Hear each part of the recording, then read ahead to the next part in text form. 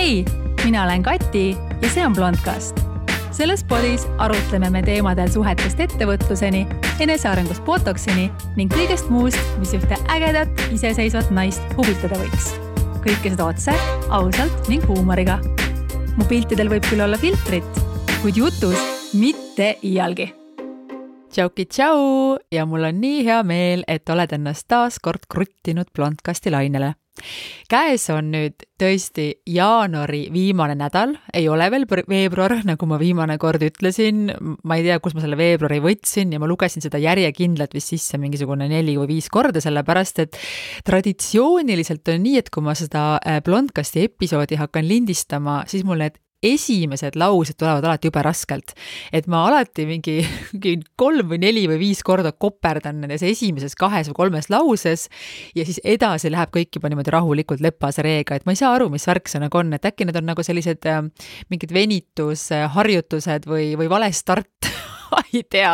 nagu mega naljakas, et kuskil mujal nagu ei lähe lõppama, aga just see esimene lause on nii tohutult raske nagu mikrofoni öelda ja see ei ole nagu muutunud, et ma ei suuda nagu,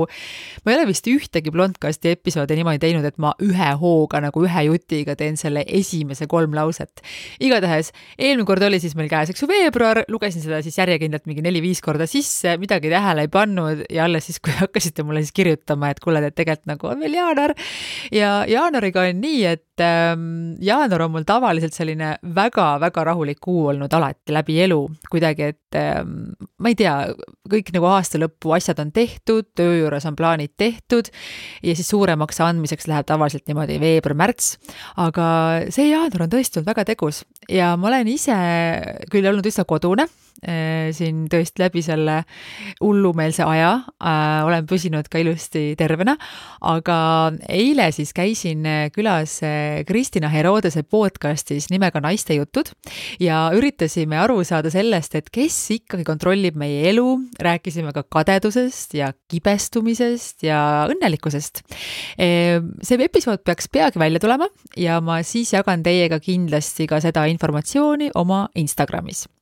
Lisaks sellele, nagu mul oli eile tõesti väga tegus päev, lisaks sellele juhtisin ma eile ühte väga ägedat sellist vestlusringi, kus osalesid muuhulgas ka Kati Uibamägi koos oma emaga, Merle Palmiste ja dermatoloog Elli-Maria Mäesalu. Ja see oli väga kihvt vestlus, kus me siis rääkisime sellest, et kuidas meie naised läbi erinevate aegade siis oleme hoolitsenud ja hoolitseme oma välimuse ja naha eest. Et meid oli seal vestlusringis siis naisi ju 4 eri kümnendist. Ja keda see huvitab, et siis sellest on muide Facebookis Eutserini fännilehel ka selline videosalvestus, et siis kuupäevaga 25 jaanuar, et võite seda täitsa niimoodi vaadata järele ka. Igatahes väga kihvt oli ja ma loodan, et selliseid keikasi tuleb tulevikus veel, et tõesti hästi mõnus on selliseid asju teha. Ja lisaks sellele oli mul eile mehega ka aastapäev ja käisin esimest korda söömas sellises restoranis nagu 180 kraadi. Ma ütlen ausalt, et tõesti täitsa südamest ütlen, et see oli ilmselt parim restorani kogemus, mis mul on olnud Eestis. Ja jah, see tuleb hinnalipikuga, aga kellel on võimalik, siis ma tõesti julgen seda soovitada, et ma ei tea, mida ma nii kaua jokutasin, et ma sinna polnud sattunud. See ei ole maksud reklaam, päriselt ka, see oli tõesti väga kihvt kogemus ja muidugi ma ei ole väljas ka väga ammu käinud, eks ju, et ma olen selline viimasel ajal on tõesti siis ei ole nii tihti need restoranide uksi kulutanud, aga samal ajal see eilne tuletas jälle meelde, et kui on jälle võimalik, et siis tegelikult on väga tore ja natuke selline isegi kui restoranist käituda nii eksootiline, nagu oleks kusagil reisil, et tasub minna ja mul on palju sõpru ja sõbrannasid, kes siis näiteks käivad lihtsalt hotellis ööbimas, sellepärast, et tunneks natukene selliselt nagu erilisemalt ennast või et oleks natukene erilisem nädalalõpp, et täiesti meie enda kodumaal kaasab sellist hästi kihvti sellist puhkuse tunnet siis kätte, et jah, toetame tõesti siis oma restorani ja hotelle ka vahel, kui on võimalik. Täna on muidugi selline päev olnud, et mul on olnud vist 1 nüüd päris kohtumine ja siis 7 Zoomi koosolekut järjest ja ma ütlen ausalt, et mul on tegelikult tost täitsa väljas. Aga tõesti, lahe on ka. Ja tänasest osast nii palju, et ma tegin kunagi saate, mille nimi oli siis Punased lipud ja seda saadet tõsteti esile ka siis Kanal 2 saates Õhtu, kus ma käisin külaliseks mõni aeg tagasi. Ja ma olen selle peale mõelnud, mind kuidagi jäi natukene nagu häirima see, et need Punased lipud, see saade oli nagu, ma ei tahaks öelda nagu, et kerge nagu negatiivse alatooniga, aga see oli just nagu sellised asjad, et mille puhul peaks siis olema ettevaatlik, et kui nagu siis partneril või siis mehel on sellised omadused, et siis umbes jookse minema, aga ma hakkasin mõtlema, et tegelikult kui me keskendume nagu nendele negatiivsetele asjadele, jah, me peame märkama, kui on siis tõesti need punased lipud ja igalühel need punased lipud on ka erinevad, aga kui me ei tohiks nendele nagu võib-olla keskenduda nendele lippudele niivõrd, et me hakkame neid lausa nagu urgitsema ja otsima, sellepärast et keegi pole ka täiuslik ja tegelikult oleks meil palju mõttekam ikkagi keskenduda siis nendele nii-öelda rohelistele lippudele, et jah, tuleb tähele panna ohumärke, aga samal ajal ikkagi iga tutvus võiks siis alguses olla selline positiivne, kus me ikkagi märkame inimeses neid häid asju ja märkame head. No, minul ka nüüd siis praeguse suhte puhul jälle ei mäleta, kas ma olen seda rääkinud või mitte, aga oli siis selliselt, et ikkagi ma kleepisin oma praegusele mehele kohe ikkagi sellise hunniku lippe külge teenimatult, et anna kannatust ja mitte ükski neist lippudest tõeks ei osutunud, et sain ise ka sellise päris korraliku õppetunni. Aga tõesti, et siis üks osa siis sellest saate inspiratsioonist oli ka siis see, et ma siin mõni aeg tagasi leidsin ühest oma kolimiskastist siis märkmiku, kuhu ma olin umbes 12 aastat tagasi kirjutanud oma ideaalse mehe omadused. Ehk siis, et millise mehega ma kunagi soovin tuttavaks saada ja ma vaatasin seda nimekirja ja mõtlesin, et kas ma mõtlen täna täpselt samamoodi. Ja siis avastasin, et jah, ma tegelikult mõtlen samamoodi, aga natukene olen vahepeal saanud targemaks küll. Et mingid asjad on natukene muutunud olulisemaks, mingid asjad ei oma nii palju tähtsust, mingid asjad on natukene ümber mõelnud. Ma pean ütlema, mu nimekiri oli päris põhjalik. Aga ma ütlen tõesti, et see ei ole üldse halb mõte sellist nimekirja teha, sellepärast, et kui me oleme inimestena nii emotsionaalsed inimesed ja et võib-olla sellises suures armumise tuhinas ikkagi, kui me tahame leida endale kaasas, kellega me siis oleme pikalt koos, et siis võiks märgata siis neid nii häid kui halbu asju, et tõesti siis keskendume positiivsele jällegi, aga et kui on mõni suurem ohumärk, siis seda ei tohiks ignoreerida, aga selles osas ma siis tõesti tahaks rohkem siis rääkida nendest positiivsetest, toredatest asjadest, mida võiks tähele panna ja mis minu arvates on olulised siis partneri puhul, et kui ma nüüd naisena räägin siin meestest, et tõesti, need on siis asjad, mis võiksid leida tee siis minu nimekirja, võib-olla ka näiteks sinu nimekirja, kuigi see on individuaalne ja kui sul üldse on selline nimekiri, aga jällegi, et võib-olla selline mõttekoht, et natukene saab siis nagu mõlgutada nendel teemadel kaasa, et kas on samastumist või hoopis on tunne, et mingi asi ei ole oluline või mingi asi jäi siis hoopis välja, et me sellest saame siis pärast Instagramis edasi jutustada. Aga esimeseks ikkagi ma tooksin välja sellise asja nagu sarnased väärtushinnangud. Ja sellest ei saa mitte mingil juhul üle ega ümber, seda ma olen ka maininud erinevates podcasti episoodides, sest et väärtushinnangud on kuidagi justkui nagu selline majakas, kuhu poole me või mille najal me justkui nagu siis liigume ja väga raske on hakkama saada inimesega, kui me mõtleme siis täiesti erinevalt mingitest asjadest, mis tegelikult jällegi on mingi piirini okei, sellepärast et me oleme kõik erinevad ja eriti kui saada tuttava siis vanemas eas 30-sena, 40-sena, isegi 50-sena või hiljem, siis me oleme nii välja arenenud isiksused, et me ei ole ühesugused selles mõttes, et kui sa saad tuttavaks kellegiga, kui sa oled alles laps, puberteedi ja siis loomulikult sa kasvad kiiremini kokku ja sa justkui oma sellises suuremas arengufaasis kuidagi, sa mõjutad üksteist nagu kuidagi nagu rohkem, aga kui me oleme eluteel niimoodi natukene jändrikumaks kasvanud, siis seda enam on tõenäosus, et me me oleme erinevad, aga siiski on võimalus siis leida ikkagi sõltumata oma vanusest ju inimene, kellega need väärtushinnangud klapivad. Ja rõhutan veel kord, et see ei tähenda seda, et me peaksime olema väga ühesugused inimesed, aga just need sellised üldised, ma ei tea, poliitilised vaated, perekonnamudel, ellu suhtumine, et kõik sellised asjad oleks kuidagi, raamid, raam on jälle selline loll sõna, et mulle raamid endale väga ei meeldi, aga just need sellised nagu need majakad või need pidepunktid oleks siis sarnased ja minu meelest on täiesti sellised asjad, mida võiks täitsa kohe alguses niimoodi arutada, täitsa kohe avameelselt, sellepärast, et kui need asjad jäävad kuidagi siis läbi rääkimata, siis need üllatused on hiljem üsna halvad ja tegelikult me ju keegi ei taha oma elu selles mõttes raisata, et see on asi küll, millest nagu võiks siis aru saada. Mina ei tule kindlasti ütlema, et mis need väärtushinnangud peavad olema, aga just see, et need võiksid olla sarnased. Teiseks on jälle seesama vana hea enesekindlus. Ja siinkohal ma tahan tuuletada meelde siis seda, et ülbus ja ebaviisakus on enesekindluse vastandid ja viitavad siis pigem kas suurematele kompleksidele või lihtsalt pesuehtsele rumalusele. Et enesekindlus siis mitte mingil juhul ei ole ülbuse ega ebaviisakused, vastupidi, enesekindel inimene on just tihti selline sõbralik, viisakas ja lahke. Ja enesekindlus on oluline ka seetõttu, et see väga tihti siis elimineerib ühte sellist punast lippu, mille nimi on armukadedus. Enesekindlad inimesed üldjuhul ei ole armukadedad inimesed, sellepärast, et nad teavad, et nad on väärtuslikud, nad ei pea kedagi teist selleks maha suruma, nad ei pea midagi kartma, sellepärast, et nad teavad, mida nad on väärt ja läbi selle tegelikult on meile ka paremad partnerid. Enesekindluse eraldi on pikk teema, ma olen sellest rääkinud, teinud sellest podcasti, sellest võib lõputult rääkida, ma räägin sellest tulevikus kindlasti veel, sellepärast, et neid nurki ja tahke on nii palju erinevaid, aga enesekindlus siis tõesti aitab kaasa sellele, et see inimene oleks siis sõbralik, viisakas ja lahke, mis ongi mul selline kolmas suurem punkt. Ja mida ma selle all mõtlen, on siis see, et me peaksime nagu jälgima seda, et kuidas meie potentsiaalne partner siis näiteks suhtleb võõraste inimestega.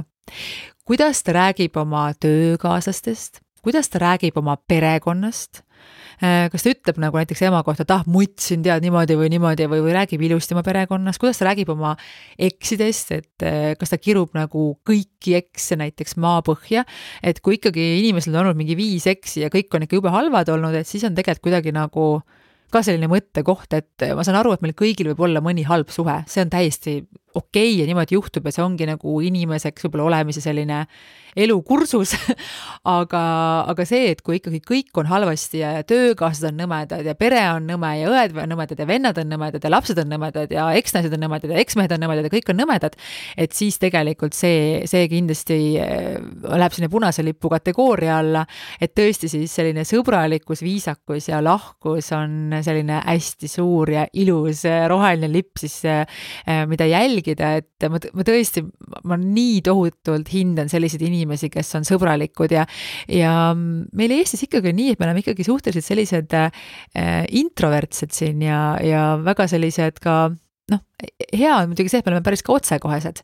aga mõnikord tahaks natukene rohkem isegi sellist pisut ekstravertset sõbralikkust, et eriti just, ma olen palju rääkinud siis sellest, et näiteks klienditeenindajatega või just nagu võõraste inimestega, et niimoodi julgustavalt olla sõbralik teiste inimestega, et jällegi me mõjutame nii palju üksteist oma sellise energiaga ja ma ütlen ausalt, et kui ma näen mehi, kes on sellised viisakad ja toredad, nad lihtsalt torkavad silma. Ja neil on mingi lausa eriline aura kuidagi ja siit näeb väga hästi ka ära selle, et kuidas seda inimest on kasvatatud, et mis jällegi, see annab jälle mingisugusega vihje nagu selles osas, et mis võiksid olla selle inimese väärtused ja minu meelest ütleb inimese kohta väga-väga palju. Jah, on inimesi, kes käituvad siis ühtemoodi avalikkuse ees, teistmoodi kodus, on selle teemal ka väga negatiivseid näiteid, et on inimene kodus võib-olla hoopis teistsugune, aga üldjuhul ikkagi sellist siirast sõbralikkust, et see on selline asi, mida tasuks nagu tähele panna ja ma arvan, et see ei jäägi tähelepanuta, vaata, sellepärast, et see on lihtsalt, see annab nii palju energiat ja siis tekib selline nagu tunne selle inimesega, et sa tahadki selle inimesega nagu rohkem koos aega veeta. Mis veel on oluline on see, et kui ma siin mainisin nüüd seda viisakust ja lahkust, et kuidas me räägime näiteks omaga perekonnast, et siis väga suur selline roheline lipp on jälle see, et kus sinu siis tulevane partner ja räägin siinkohal siis pigem nagu meestest, et kui see inimene siis hoolib ka sinu perest ja sinu sõpradest. Sest et meil ikkagi on ju enda need lähedased ja siis meil on koos elu ja need inimesed, kes on olnud siis koos terve elu või väga noorest saadik, nendel tihti need sõbrad kattuvad, aga üldjuhul on ikka nii, et meil on võib-olla kahel inimesel on need ikkagi need oma sõbrad ja siis on ühised sõbrad. Ja see on hästi tore, kui sinu partner austab ja hindab ka sinu sõpru ja peab neist lugu, siis tal ei ole ka mingisugust probleemi, et sa nende inimestega aega koos veedad ja ta hoolib neist ja tahab neile head, ta küsib aega, et kuidas su vanematel läheb ja isegi äkki räägib su vanematega, helistab näiteks su emale vahel, et see on hästi selline hästi tore asi, mida ma ka kindlasti paneksin suurte roheliste lippude nimekirja. Kõik sellised asjad jälle viivad järgmise punktini, mis on siis selline turvatunne või et see mees paneks sind siis tundma ennast turvaliselt. Ja mida see tähendab, et kaitseb siis nii füüsiliselt kui emotsionaalselt, et mida see tänapäeval üldse tähendab, et mida tähendab see, et kui keegi sind nagu siis kaitseb, et kas see tähendab seda, et mehel on pesapallikurikas kõrvalistmel kogu aeg ja kõik, kes natukene kurja pilgu või just flirtiva pilgu siis heidavad, need saavad kohe siis nagu tou kirja või et see ei ole ilmselt see, mida ma mõtlen. Aga tegelikult tundub mulle ikkagi nii, et kõik mehed tahavad olla kangelased. Ja see on väga raske, eks ju, sellepärast, et tänapäeval on meil väga palju iseseisvaid naisi, mina olen ka väga iseseisev ja iseseisvad naised tihti isegi võib-olla ei saa ise sellest aru või ei tunne, et nad vajavad mingisugust justkui kaitsmist või kaitset, aga tegelikult ikkagi pean ütlema nüüd siis jällegi iseseisva naisena, et minu jaoks on küll oluline, et meestelt või mehelt, siis minu mehelt siis tuleks sellist turvatunnet, et ma tunneks ennast kuidagi siis turvaliselt või mõnusalt või kindlalt. See on hästi mehelik, kui mees suudab naist niimoodi ennast tundma panna. Loomulikult jälle see on tegelikult selline kombinatsioon mõlemast nii naise kui mehe, siis kuidas need energiat nagu matchivad, et mõnikord see on mehele siis tehtud väga keeruliseks, sellepärast et ei ole väga lihtne tekitada seda emotsiooni siis võib-olla naisele, kes tundubki selline väga-väga iseseisev ja võib-olla isegi, kes on pigem sellises mehelikus energias ja seda enam ma austan siis sellist meest, kes suudab siis ka sellisele naisele pakkuda sellist hästi mõnusat tunnet. Väga oluline on see, et kas mees austab sind ja kas mees kohtleb sind siis endaga võrdselt ja siinkohal ma ei räägi sellest, et mehed ja naised peavad tegema kõik täpselt samu asju, vaid ma räägin võrdsusest siinkohal just nagu sellest, et me siiski oleme mõlemad võrdsed suhtes, me oleme 50-50 või oleme siis 100-100, et me tegelikult peame mõlemad andma ennast selle 100 loomulikult. Aga et me oleme võrdsed, ei ole nii, et üks inimene on tähtsam, et näiteks, et isegi tänapäeval on tegelikult ju olemas veel mehi, kes arvavad, et kuna elatakse näiteks mehe majas, sõidetakse mehe autoga, siis naine räägib siis, kui kana pissib. Ja ma olen näinud mehi ja minulgi on olnud üks selline eksmees, kes käitub minuga teiste ees üleolevalt. Ja kui ma nüüd täna näen sellist olukorda kõrvalt, kuidas siis kas seltskonnas või kuidagi lihtsalt märkan, kas kuskil enda lähedal, isegi inimesed, keda ma ei tunne, kui ma näen, et siis mõni mees käitub avalikkuse ees oma naisega üleolevalt, siis see tõesti tekitab minus päris suurt tülgastust ja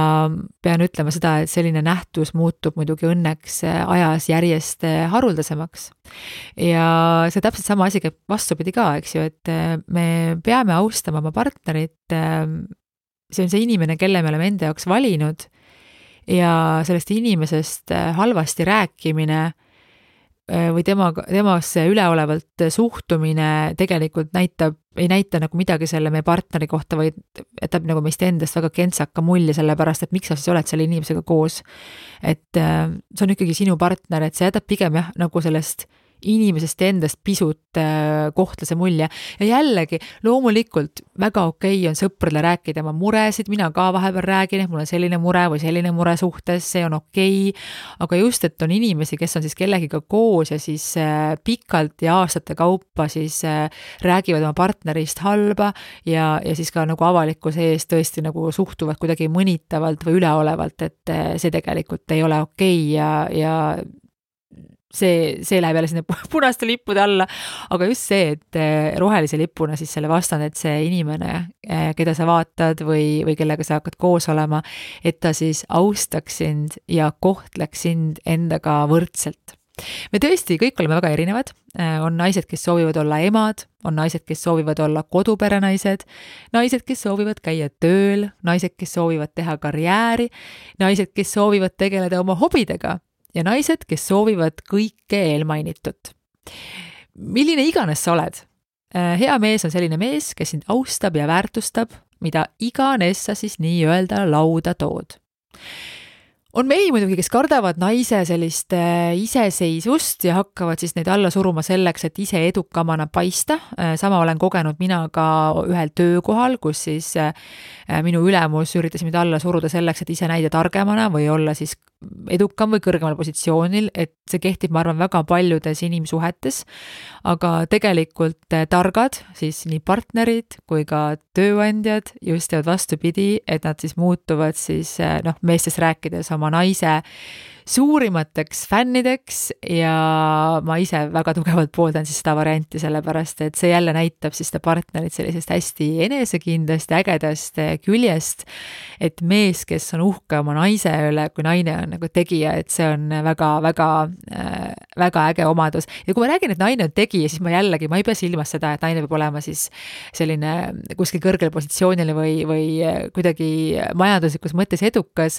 vaid mingis asjas hea, sellepärast, et me kõik oleme milleski hea, et kas me oleme väga head kokad, me oleme head emad, oskame kas või hästi luuletada või laulda, mida iganes, et meil kõigis on midagi head, aga just siis see, et meie partner siis hindaks meid, austaks meid,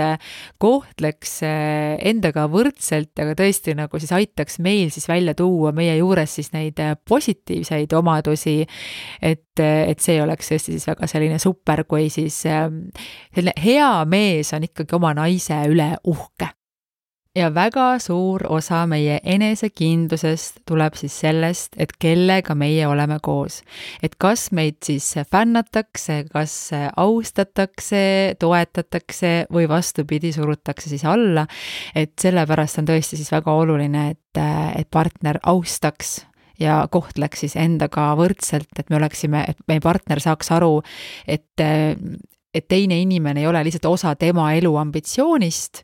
vaid on täiesti ka eraldi seisvalt austust vääriv inimene. Ja loomulikult, kui ma nüüd sellest räägin, ma pean toonitama seda, et täpselt sama kehtib ka vastupidi, et kui me ootame, et mees austaks meid naisena, siis täpselt samamoodi peame meie austama oma meest. Väga lihtne ja loogiline, kõik on kahepoolne.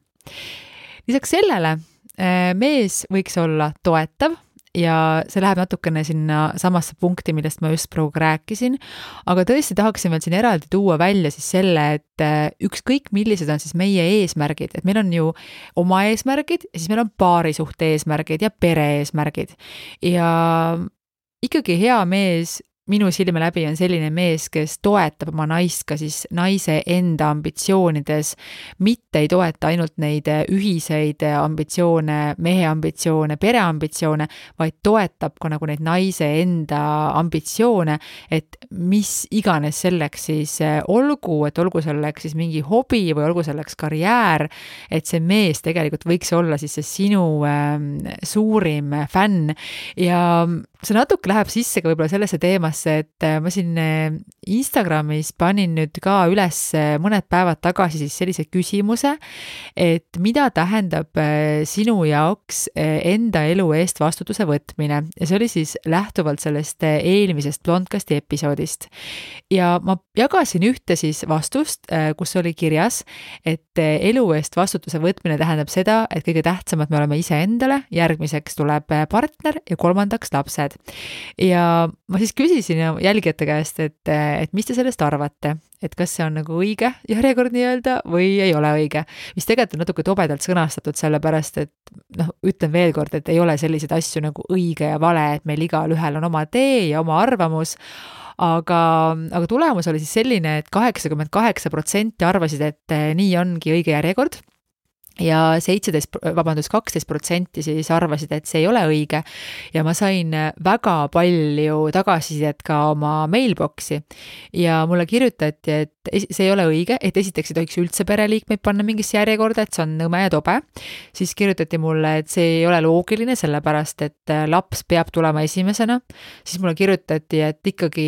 suhe peab tulema esimesena, sellepärast, et muidu suhe lihtsalt ei toimi. Et oli hästi palju ikkagi erinevaid arvamusi, et me olemegi ju inimestena, eks ju erinevad. Aga kui ma räägin praegu siin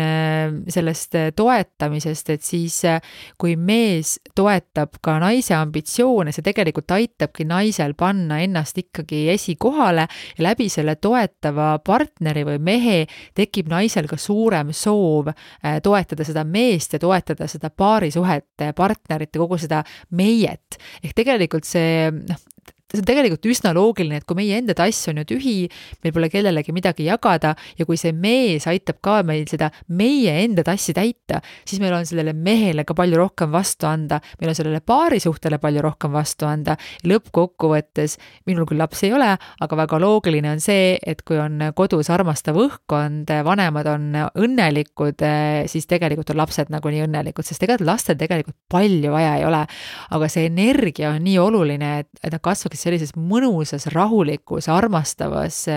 energias, kokkuhoidvas perekonnas. Ja see saab tegelikult tekkida just siis, kui meie enda tass on täis, et meil on tegelikult siis ka teisele midagi anda ja läbi selle me tegelikult seda energiat ju tekitamegi, et see tundus mulle nagu nii huvitav teema just sellepärast, et ikkagi et see tundus nagu nii ebaõiglane osadele, et see on kuidagi nii egoistlik, et panna ennast esikohale. Ja ma ütlen ausalt, et mul läks selle küsimuse peale päris palju ka nagu follower ära Instagramis, see päris oli nagu tundus, et see nagu ärritas inimesi ja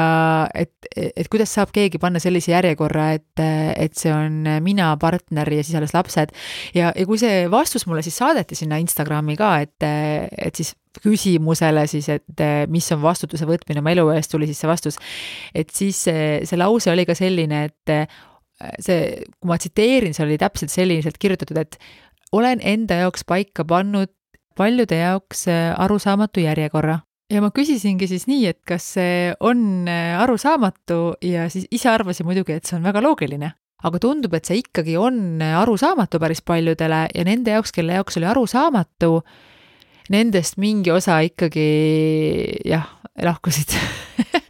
Et see pani mind hästi palju mõtlema ka nagu üldse sellele, et ma hästi palju avaldan oma arvamust ja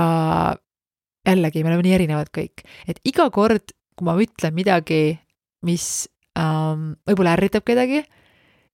siis see inimene võib-olla ei taha mu podcasti enam kuulata, ta võib-olla ei taha mind enam jälgida, aga samal ajal ma ei saa ju mingit ümmargust juttu ka suust välja ajada, sellepärast, et ma pean lõpuks jääma ikkagi iseendaks, et ma ei saa sinna mitte midagi teha, et ma proovin küll alati toonitada, et me oleme erinevad ja ma ei ole psühholoog ja mul ei ole sellist haridust ja räägin oma arvamust, aga ikkagi tundub, et on asju,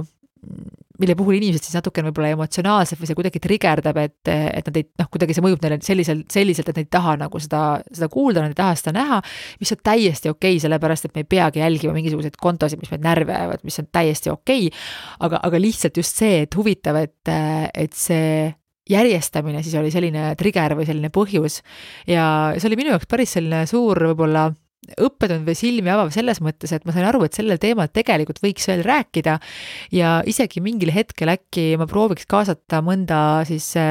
vastaharidusega inimeste psühholoogi, kes sellest lähemalt räägiks, sellepärast et see tegelikult on ka selline järjekord, mida siis tõesti ka päriselt ka siis soovitavad terapeudid. Et meil ei ole teistele mitte midagi anda, kui me siis enda tassi niimoodi oleme tühjaks lasknud voolata. Ja nüüd ma natukene muidugi hüppasin siin teemast kõrvale, aga siis tõesti see punkt, millest ma räägin, on siis see, et partner oleks meil siis toetav. Et toetav mitte ainult siis sellena, et meil see pere püsiks koos, vaid toetav ka meie isiklikes ambitsioonides, sest et on partnereid, keda siis hakkab rõhuma kuidagi see, et sellel partneril või sinu kaaslasel on mingid oma asjad ka, et see kuidagi nagu ei sobi, et peavad olema ainult meie asjad. Ja see tegelikult ei tundu mulle väga okei, sellepärast et meil kõigil võib olla ikkagi mingisugune asi, mida me teeme ise oma sõpradega kuskil omaette, ja loomulikult siis ka ühised asjad. Aga just see, et kui meil tekib mingisugune hobi, et siis meie partner ei naeruvääristaks seda ja oleks siis nagu toetav, et minu meelest on nagu väga-väga selline suur roheline lipp, et selliseid inimesi tuleks nagu väärtustada küll. Järgmisena lojaalsus ja iga suhe nõuab tööd. Ja igas suhtes on selliseid alamägesid ja ülamägesid ja see on täiesti normaalne ja ma ei tea mitte kedagi, kes teaks kedagi, kes oleks täiesti identne oma partneriga ja kellel elu jooksul ei oleks ühtegi probleemi või muret ja või mingisugust muud asja. Et see on loogiline, aga me ei taha ju olla koos inimesega, kes jookseks kohe minema, kui tulevad esimesed raskused ja need raskusi võib tulla. Mina näiteks pean ennast lojaalseks inimeseks ja see tähendab siis seda, et kui suhtes mingisugused probleemid ilmnevad, siis esimesena ma proovin alati neid probleeme siis loomulikult lahendada. Ja kui vahel tundub, et rohi on rohelisem seal naabriaias, siis võib-olla see tähenda mitte midagi muud kui seda, et ehk oleks aeg kasta ka enda muru. Ja lojaalsusega on nii, et lojaalsusel on jälle mingisugused piirid, et see ekstreemsus võib-olla on isegi kaassõltuvus, et kui me oleme kellegiga koos, kellel on siis mingisugused probleemid ja me üritame seda inimest siis kuidagi aidata või ühesõnaga, me oleme siis nagu kaelani selles olukorras sees, aga midagi paremaks ei lähe, sellepärast, et see teine inimene ka midagi ette ei võta. Et seal on loomulikult piirid, et kust maalt see nagu ei ole enam okei, sellepärast, et igaüks vastutab ikkagi enda elu eest eelkõige, nagu juba siin vahepeal hüppasin sellele teemale jälle ja see oli eelmise podcasti siis teemaks. Aga lojaalsus selles mõttes, et me keegi tegelikult ju ei taha sellist ühelt õielt teisele kalpsavat nipernaadid, sest et nendega on tore ringi trallida küll, aga kodustada pole selliseid mõtet. Mis veel on selline mõnus roheline lipp, on kindlasti tarkus. Tark mees on seksikas mees. Kui sellele tarkusele lisandub veel lahendustele orienteeritus, siis on tegemist täiusliku kombinatsiooniga, sellepärast, et räägitakse ka seda, et intelligentsem mees on näiteks ka lojaalsem. Targa mehega on selles mõttes hea koos olla, et meil elus võib jällegi tulla kõike ette, kui me räägime ka näiteks majanduslikest asjadest või rahast, et kõike võib juhtuda. No praegu eriti, kui me vaatame ümberringi, mis ajal me elame, täiesti ebareaalne, ootamatud olukorrad kogu aeg. Ja kui inimene on tark ja tal on selline positiivne ellu suhtumine, ehk ta siis mõtleb probleemide tekkimisel lahendustele, siis sellise mehega on ka väga mõnus selline turvaline olla selles mõttes, et sul on teadmine, et te saate hakkama. Isegi siis, kui midagi läheb pekki. Et minu jaoks on see selline hästi oluline asi, et tarka meest on ka palju lihtsam austada ja tõesti see lahendustele orienteeritus, et ma teistmoodi kuidagi enam ma arvan, et ei saakski. Sellepärast, et muresid on meid kõigil ja kui keegi selle mure otsas istub ja räägib kogu aeg, et on mure ja mure ja mure, aga samale lahendusi välja ei paku, et siis see lõpuks lihtsalt sööb need ajud peast ära. Ja kõige tähtsam, kui me siin otsapidi natuke siin juba jõuame, minu jaoks siis 2 kõige tähtsamat asja. 2 viimast asja on siis esiteks selline huumorimeel ja rõõmsameelsus, mees, kes suudab sind ajada naerma ja huumor tõesti siis päästab maailma.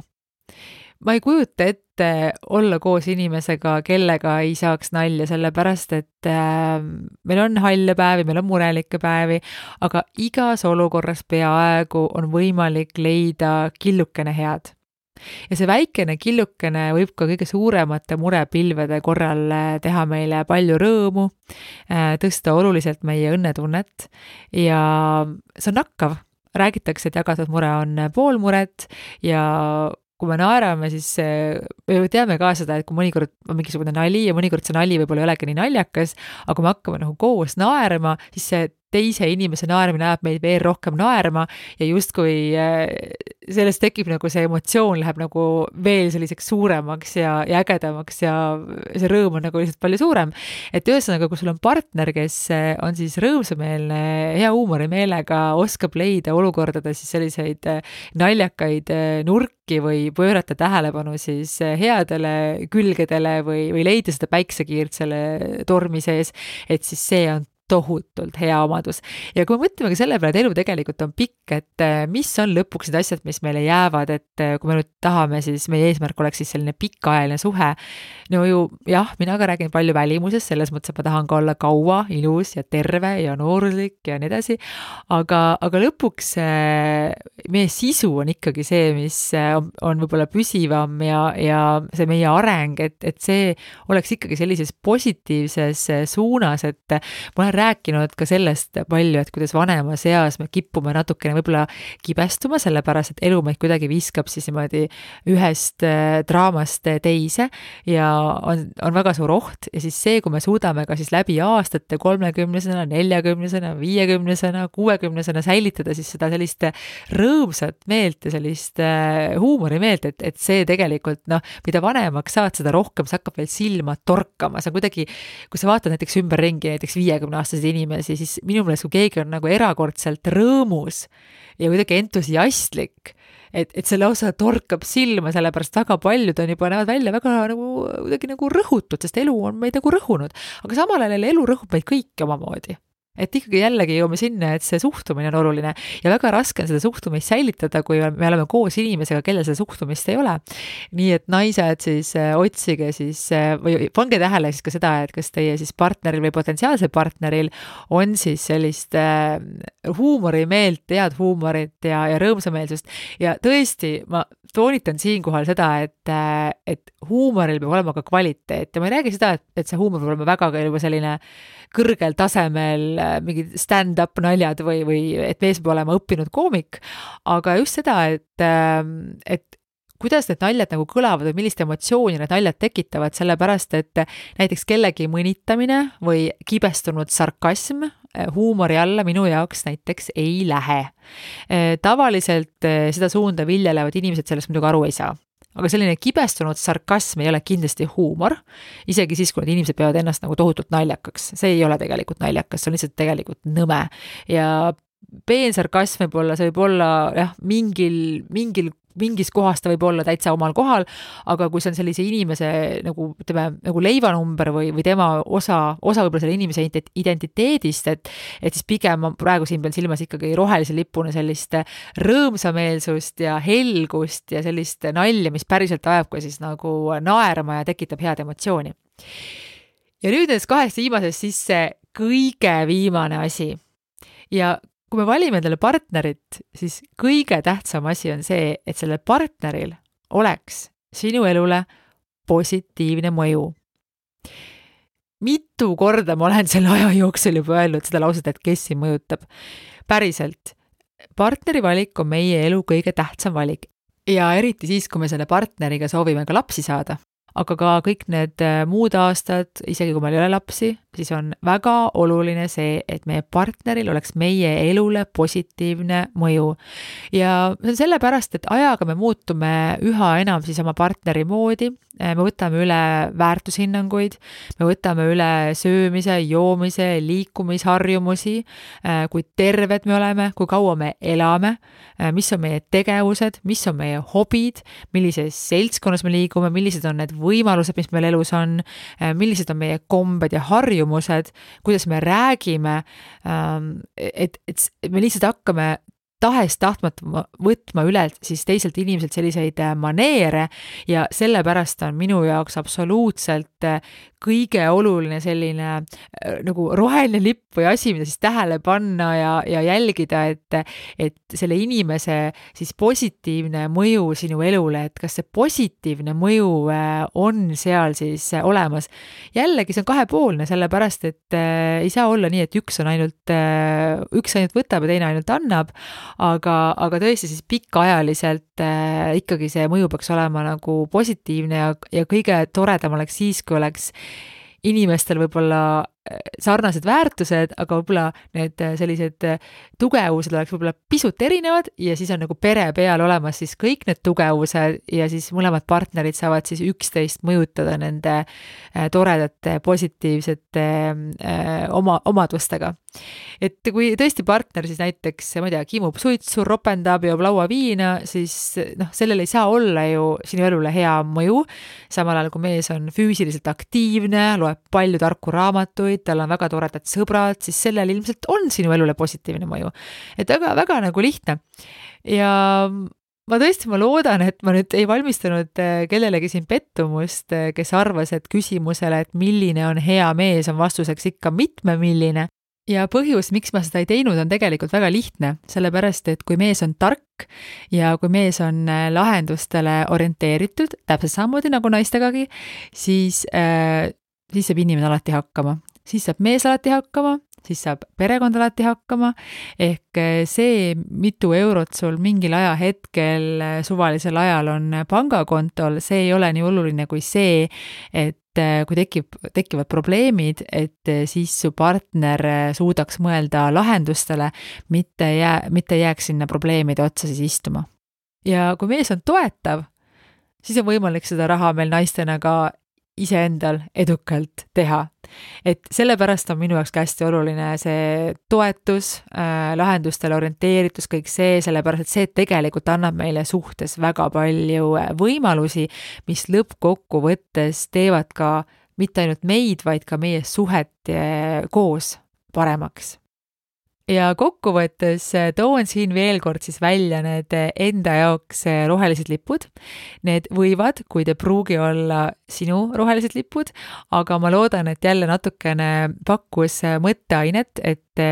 mida võiks jälgida, mida võiks silmas pidada sellise positiivse poole pealt. Ja need asjad on siis sarnased väärtushinnangud, enesekindlus, sõbralikkus, viisakus, lahkus, hoolimine sinu perest ja sinu sõpradest, suutlikkus pakkuda turvatunnet ja oma partneri võrdsena kohtlemine, mees, kes on toetav, lojaalne, tark, lahendustele orienteeritud, rõõmsameelne ja hea huumorimeelega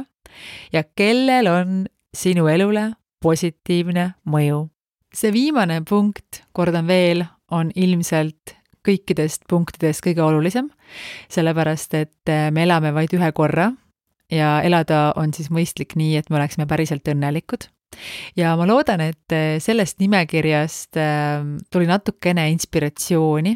ja võib-olla natukene inspiratsiooni ka selles osas, et kui me seame üsna kõrgeid nõudmisi siis oma partneritele, et kas me ka ise oleme selle partneri väärilised, et kas me ise ka vastame siis nendele analoogsetele sellistele nii-öelda tingimustele või nendele rohelistele lipukestele. Sellepärast, et väga paljud asjad, mida ma siin ka nagu mainisin, on ikkagi kahepoolsed. Igatahes loodan, et mõtteainet natukene on ja mina tänan, et sa mind jälle kuulasid ja uuel nädalal juba uued teemad. Tšau, tšau! Aitäh, et kuulasid Blondcasti! Kui soovid minu tegemistega kursis olla, siis jälgi mind Instagramis @blondcastpod. Uus osa juba järgmisel kolmapäeval. Kuulmiseni!